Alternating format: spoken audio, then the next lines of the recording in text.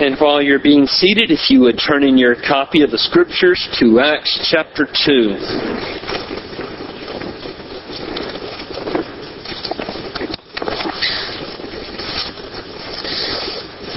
You have an outline on the back of your bulletin if you want to make use of that.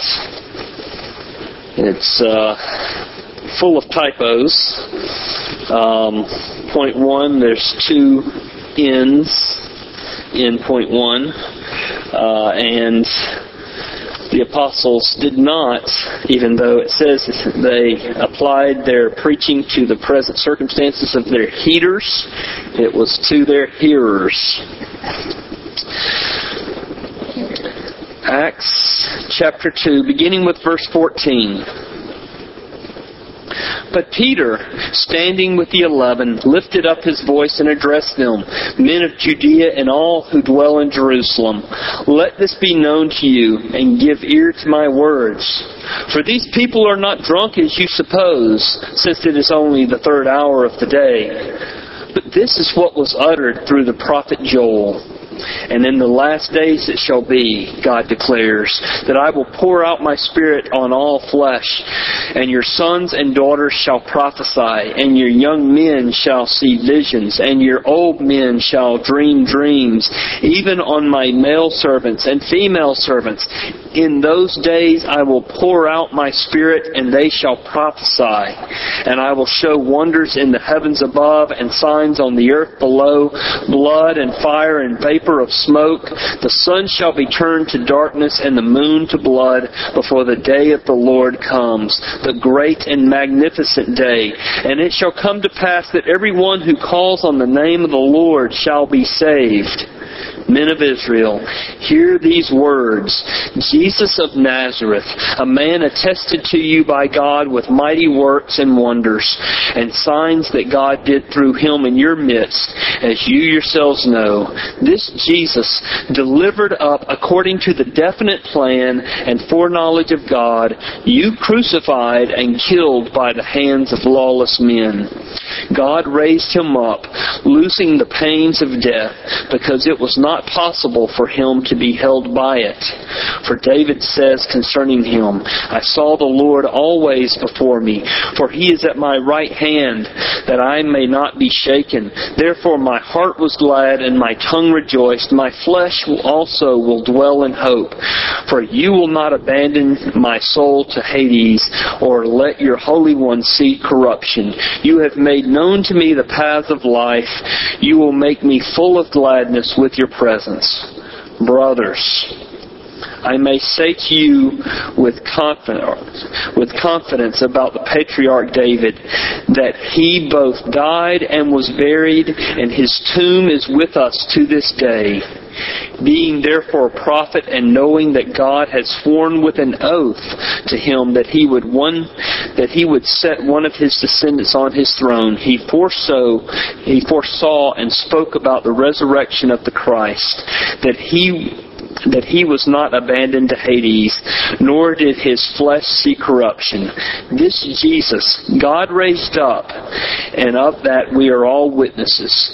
Being therefore exalted at the right hand of God, and having received from the Father the promise of the Holy Spirit, he has poured out this that you yourselves are seeing and hearing. For David did not ascend into the heavens, but he himself says, the Lord said to my Lord, sit at my right hand until I make your enemies your footstool. Let all the house of Israel therefore know for certain that God has made him both Lord and Christ, this Jesus whom you crucified.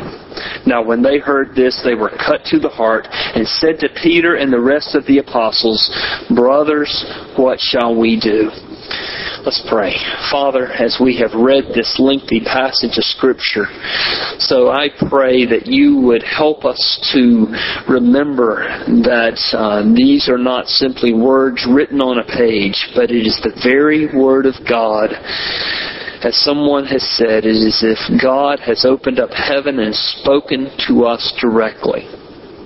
So I pray that you would give us suitable attention to it, being that it is your word. And I pray that we would submit to it and that you would help us by your Spirit to obey it. I ask in Jesus' name, amen. After 2,000 years of Christianity, you would think that Christians would begin to coalesce in their beliefs. But rather than coalescing, it seems that denominations are beginning more and more to split apart.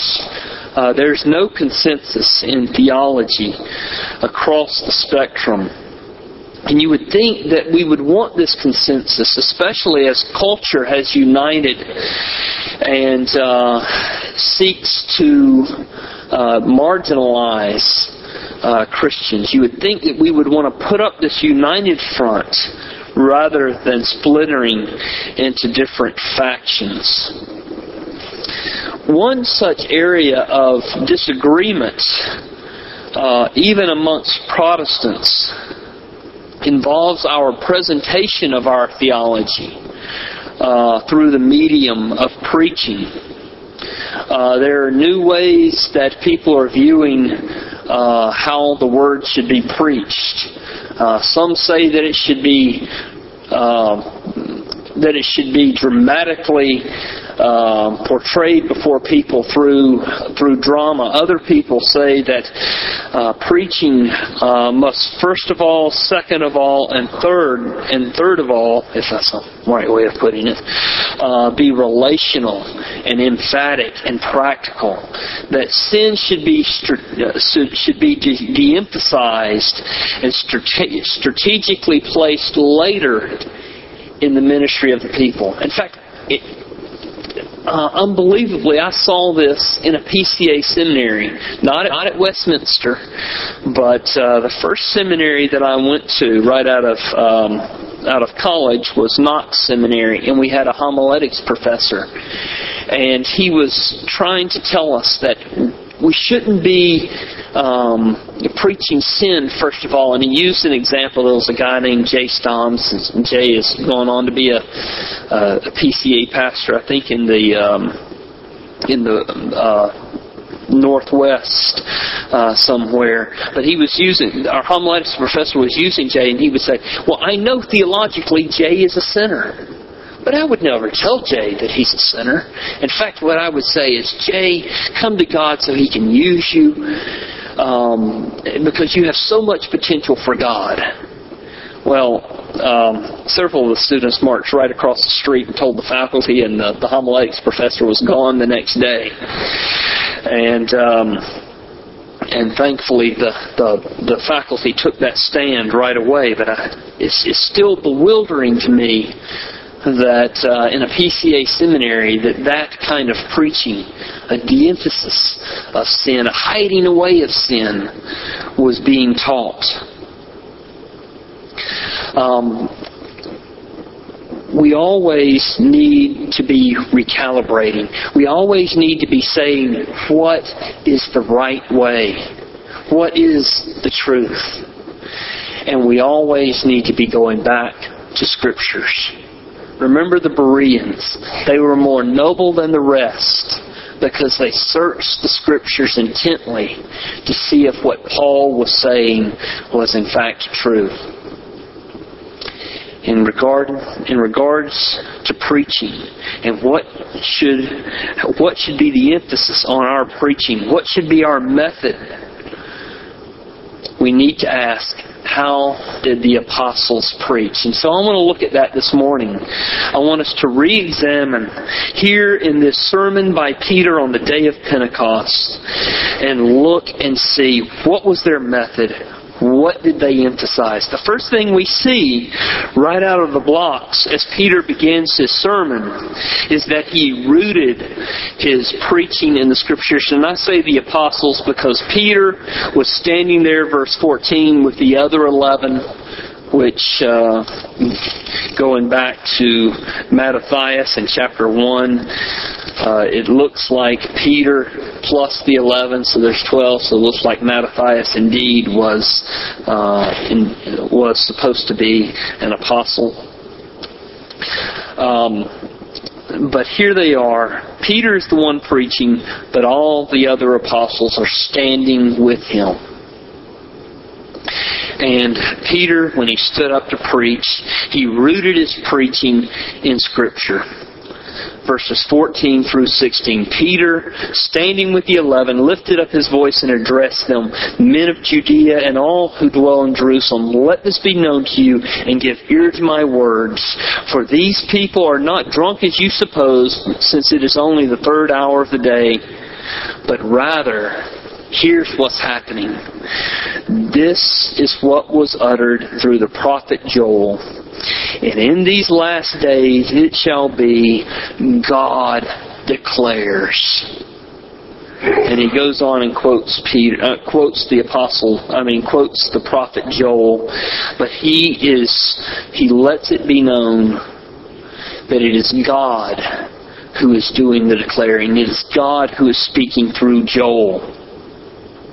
And in quoting Joel, he doesn't just quote Joel as a passing reference. He's not simply using Joel as a proof text for his own wisdom. In other words, Peter doesn't have in mind what he's going to say, and he's not thinking, I'm going to wow him with my wisdom and with my eloquence.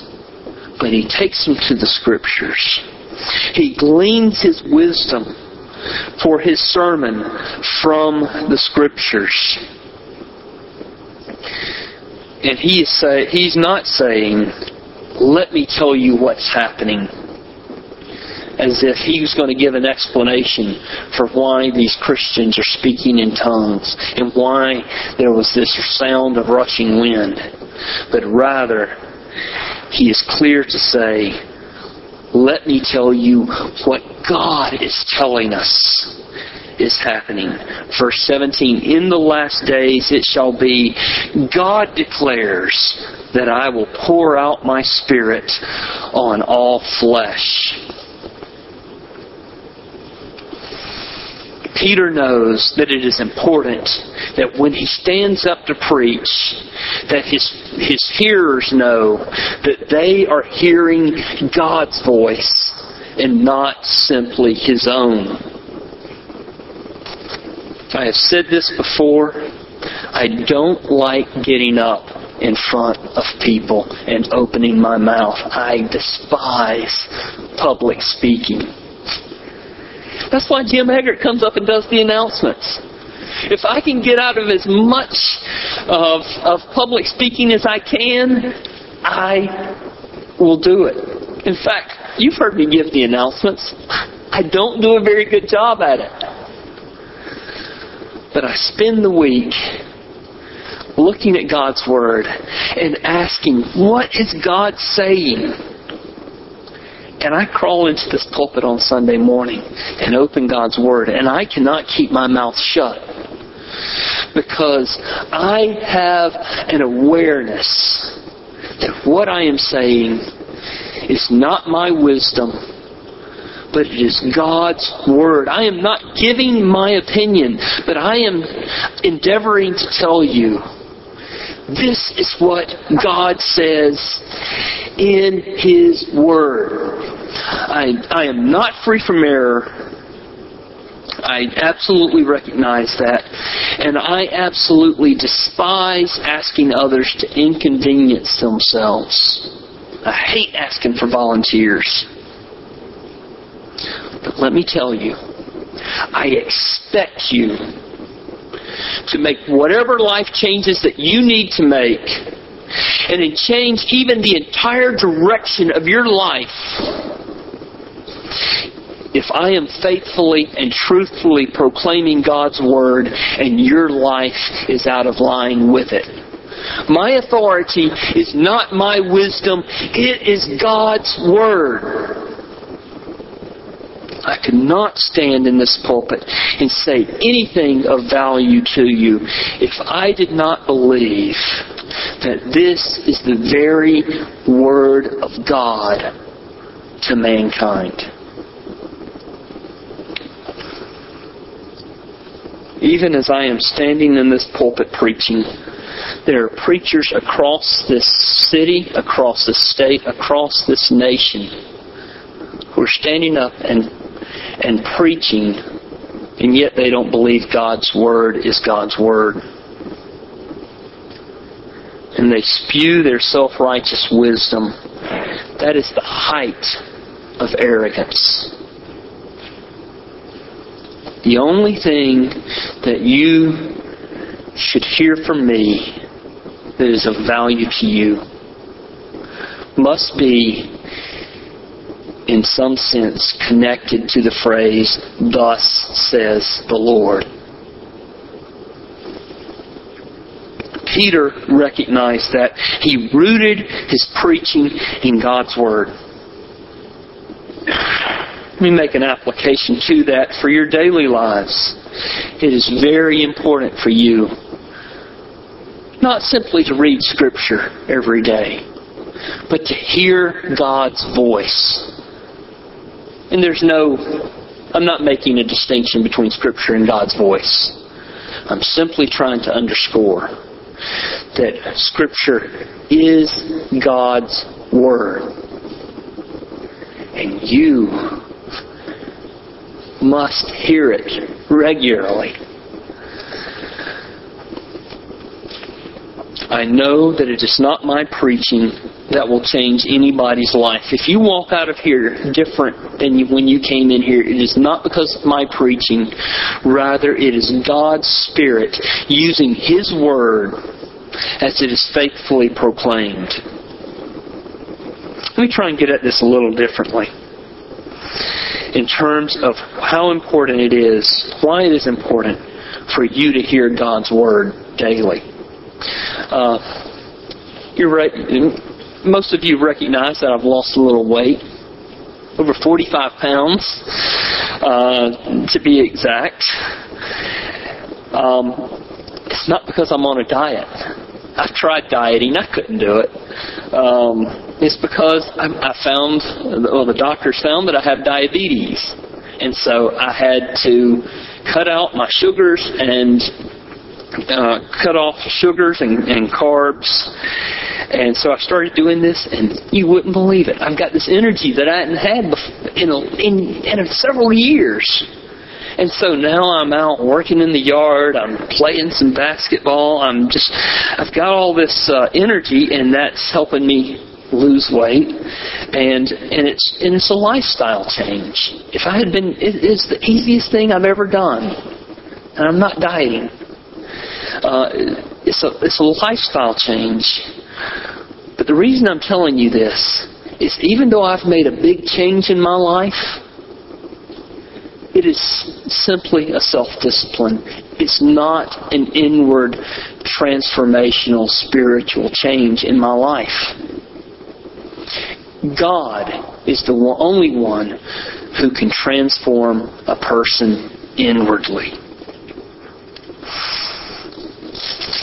I was thinking of Romans chapter 12 in this regard. The Apostle Paul says, "I appeal to you, brothers, by the mercies of God, to present your bodies as a living sacrifice, holy and acceptable to God, which is your spiritual worship. Do not be conformed to this world, but be transformed by the renewing of your mind, by testing that you may discern what is the will of God, what is good, acceptable, and perfect." Stumbling through that. I memorized that in the NIV, and it's hard to read it in the English Standard Version. You can't be transformed, you can't be renewed inwardly by simply following some self-disciplines. God is the only one who can do that. And you need to read His Word to be renewed, to be transformed, to be changed, to become more like Jesus every day. And our hearts are always straying. We need to hear from God. We need to grow in our faith. Faith comes by hearing, and hearing the Word of Christ. You need to hear from God each day. You need to meditate on God's Word throughout the day. So, God has spoken. I ask this not simply rhetorically. I ask it with a point because I'm aiming at your heart. God has spoken. Are you listening to Him? Are you opening up His Word and spending time in it? Not trying to lay a guilt trip on you. You're just as saved, you are just as forgiven as if you've not read the Bible in the last month or so. You not reading the Bible doesn't take away your salvation. But because you belong to God, you need to hear from Him. The apostles rooted their preaching in the Word of God. Not only in Joel, but they quote from Psalm 110, Psalm 16 as well. Secondly, the apostles centered their preaching on Jesus Christ. I've mentioned this before. I'll mention it again. I think it was the Christmas of 2006, as we're moving into 2007. Picked up this little magazine. It was from Joel Osteen, had written an article, 7 ways to help you be successful in 2007. So I pick it up and I read it. Jesus Christ was not mentioned throughout the entire article.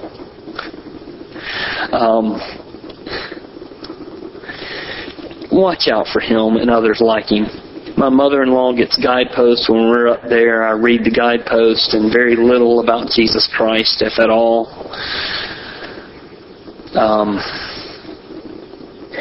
Watch out. It is Jesus Christ who changes us. And also, and I guess I'm getting a little ahead of myself. Verses 22 through 28. I should refer you to the Scriptures. Verse 22, Men of Israel, hear these words. Jesus of Nazareth, a man attested to you by God with mighty works and wonders. And he goes on throughout this passage and is talking about Jesus Christ. Jesus is the focus of our faith. If you're just simply reading the Bible and trying to be changed by obeying its commands, that's legalism. We just finished with the book of Galatians. The Judaizers were reading the Bible, but they were missing Christ. But Peter's preaching was focused. It honed in on Christ. Verse 22... I'm sorry, I'm getting ahead of myself again. Here's what's happening. When they began speaking in tongues, the Holy Spirit's being poured out. The people think that the Christians are drunk. Peter says they're not drunk, as you suppose. But the Jews, they believed that prophecy had ceased with Malachi's book. Malachi, the last book in the Old Testament, when he wrote his book, it's like the prophets went away and prophecy had ceased. And there had been 400 years without hearing from God's prophets. And the Jews expected that when the Messiah comes, that God's Spirit would once again be poured out and prophecy would begin again. And in fact, one of the reasons they had this expectation is because of Joel. Joel says, in the last days I'm going to pour out my Spirit. People are going to be prophesying, sons and daughters prophesying, young men will see visions, old men shall dream dreams, even on my servants, male and female servants. In those days I will pour out my Spirit and they shall prophesy. In fact, he concludes verse 21, and it shall come to pass that everyone who calls on the name of the Lord shall be saved. And the Lord here, they were expecting the Messiah to come. And so what Peter's saying is the Spirit has been poured out because the Messiah has come. And he goes on and he says, and this Messiah is Jesus of Nazareth. He was attested to by God Himself through the miracles that Jesus wrought, verse 22. He was crucified in accordance with God's plan, verse 23. I want to pause on verse 23 because it says, this Jesus was delivered up according to the definite plan. In the Greek it literally says, according to the fixed will and foreknowledge of God, you crucified and killed by the hands of lawless men. So here the Jews, they killed Jesus. But Peter is saying it happened in accordance with the fixed will, or as it says here, the definite plan and foreknowledge of God. It was not a surprise to God that He was put on the cross. It was His plan. The Jews acted wickedly by putting Him on the cross. God had willed it. You say, well, how does that work? God has predestinated it and wicked people did it? Yes. How it works out is a mystery. God is sovereign, and we are responsible. We are free moral creatures, and God is sovereign. His sovereignty has the preeminence. The reason why we act is because He has foreordained. How it works out, I don't know. God is God. You try and fit the infinite God into your pea brain, your brain will explode before you figure out what He is doing. If you could figure out what He was doing, then you would be God. I've often thought, well, when we get to eternity, we'll figure all these things out. I'm of a different opinion. I think God is so great that even with our glorified bodies, and even with an infinity to search Him out and get to know more and more about Him, there are still things that will be beyond our grasp. Maybe even the relationship between God's sovereignty and our responsibility will still be a mystery. Suffice it to say that it is clear here in this verse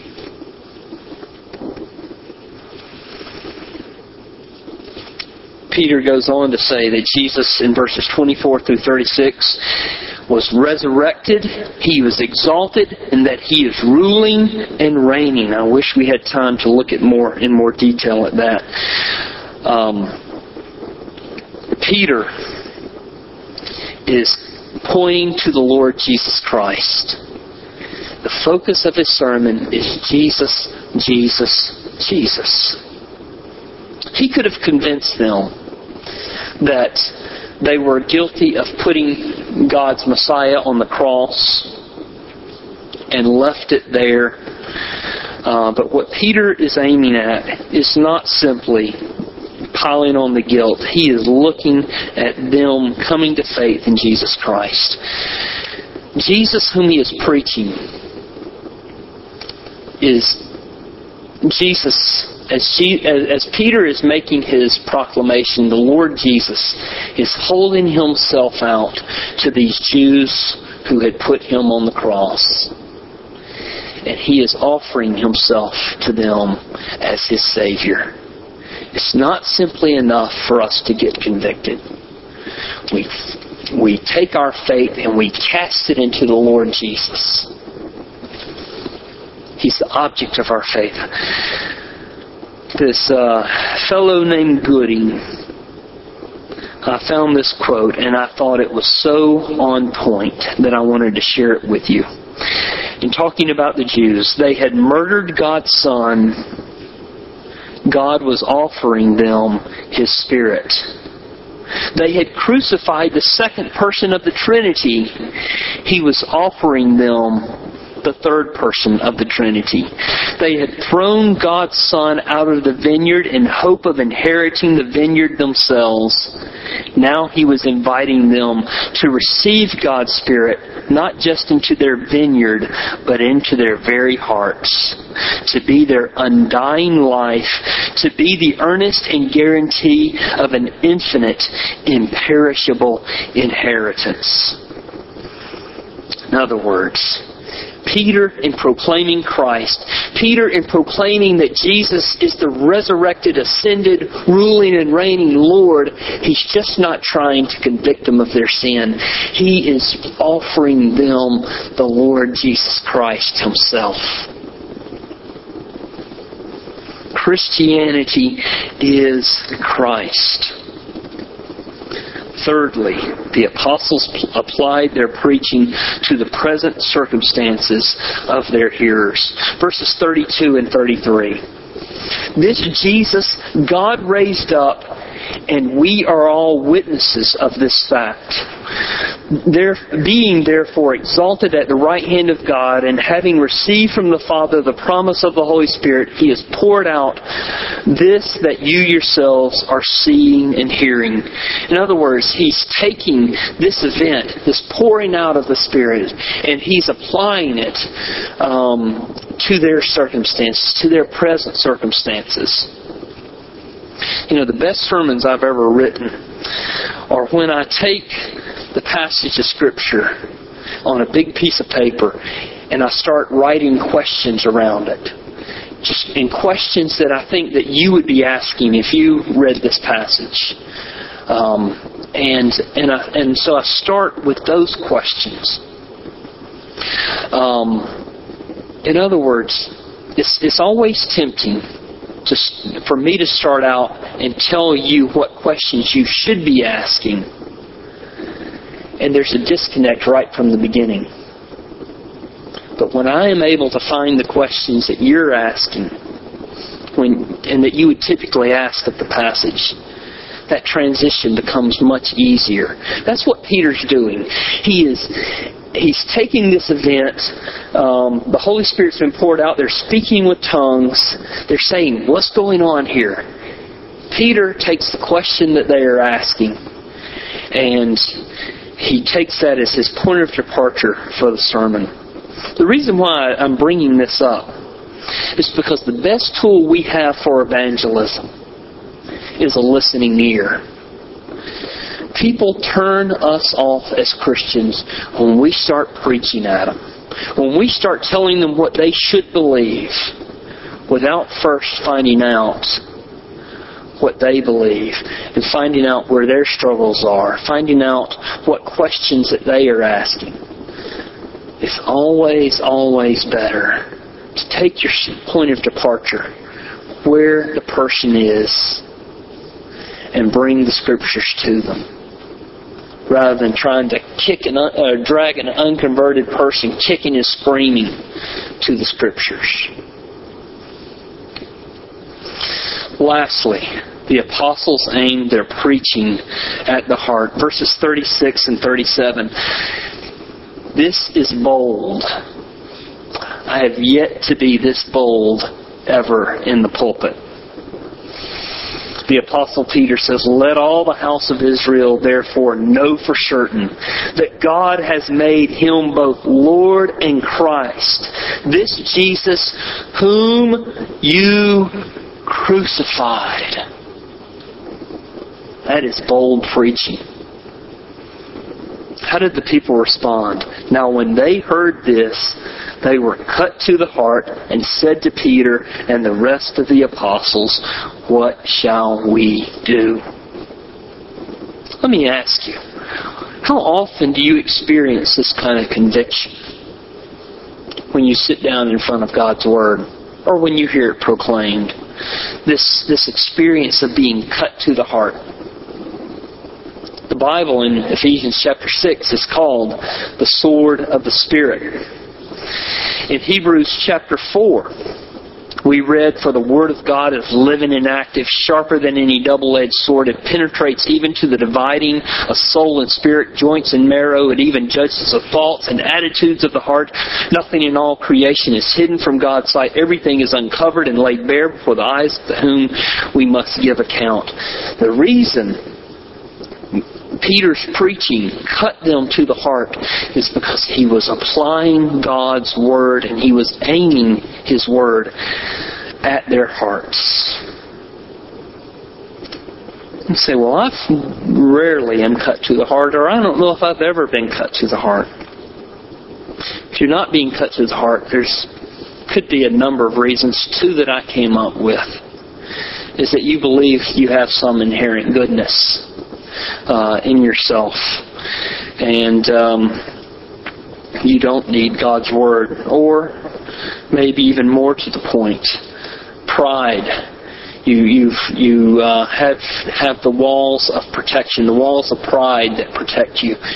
You're willing to be called a sinner, but only to a point. I've done a fair amount of crisis marriage counseling. And I'm thinking only of examples at my last church. And the husband will say things like, I have failed. I am a failure. But she's the biggest failure. She's the bigger failure. And the wife will be saying, I have failed. I have messed up. I have been difficult to live with. But I've not been as difficult as him. And what they end up giving up, their marriage, they end up giving up their relationship, the closeness of their relationship with their children, and they end up giving up heaven itself. Their repentance they will allow to only go so far. I've gone longer than I wanted. There's this passage. I didn't look it up because it only came to me a few minutes ago as I was preaching. I think it's in 2 Kings chapter 3. And the reason why 2 Kings is on my mind is because we've been in the Sunday school class with the 3rd through 5th grade in 2 Kings with the life of Elijah. But I think it's in 2 Kings 3. The Israelites attacked the Moabites. And God said, I want you to throw rocks on every field. I want you to cut down every tree. I want you to stop up every spring. I want you to completely destroy the entire land of the Moabites. And I want you to destroy every fortified city. God gave them victory. They went and they threw stones on every field. They stopped up every spring. They cut down every good tree. They attacked and defeated every fortified city. And they came to the last city, and they were just about to overtake it. And the king of the city came out and sacrificed his son. The Moabite king came out and sacrificed his son on the wall of the city. The Moabites in the city rallied around their king. If he's willing to do this, then God, the Moabite God, is going to come to our aid. And they rallied and they began fighting harder. And Israel, because of the fight, gave up and went back home. They were 95% obedient to God's commands. And then the story ends there. And you're left with their 95% obedience, with that one city left untaken, was really complete disobedience. When it comes to repentance, your repentance must be wholehearted. It must be from the heart. It must be a cutting of your heart by God's Word. I recognize this is something that you cannot generate of your own. God is the one who grants repentance. But let me urge you, go to God. If there are those areas that you are exercising 95% repentance, it's just about like saying, I'm a failure, but not as bad as so-and-so. It is not true repentance. The Lord Jesus stands with His arms wide open. He says, come to me, all you who are weary and who are heavy laden. The Israelites, whom Peter has just said crucified the Messiah, several thousand of them, Jesus opened His arms to them and received them as His own. Come to Him. Don't hide yourself from Him. Don't hide your sins from Him. Expose your sin to Him. Expose your sin to His Word, that He might cut it out of your life by His grace. Let's pray together. Lord Jesus, we come to You. We thank You for Your Word.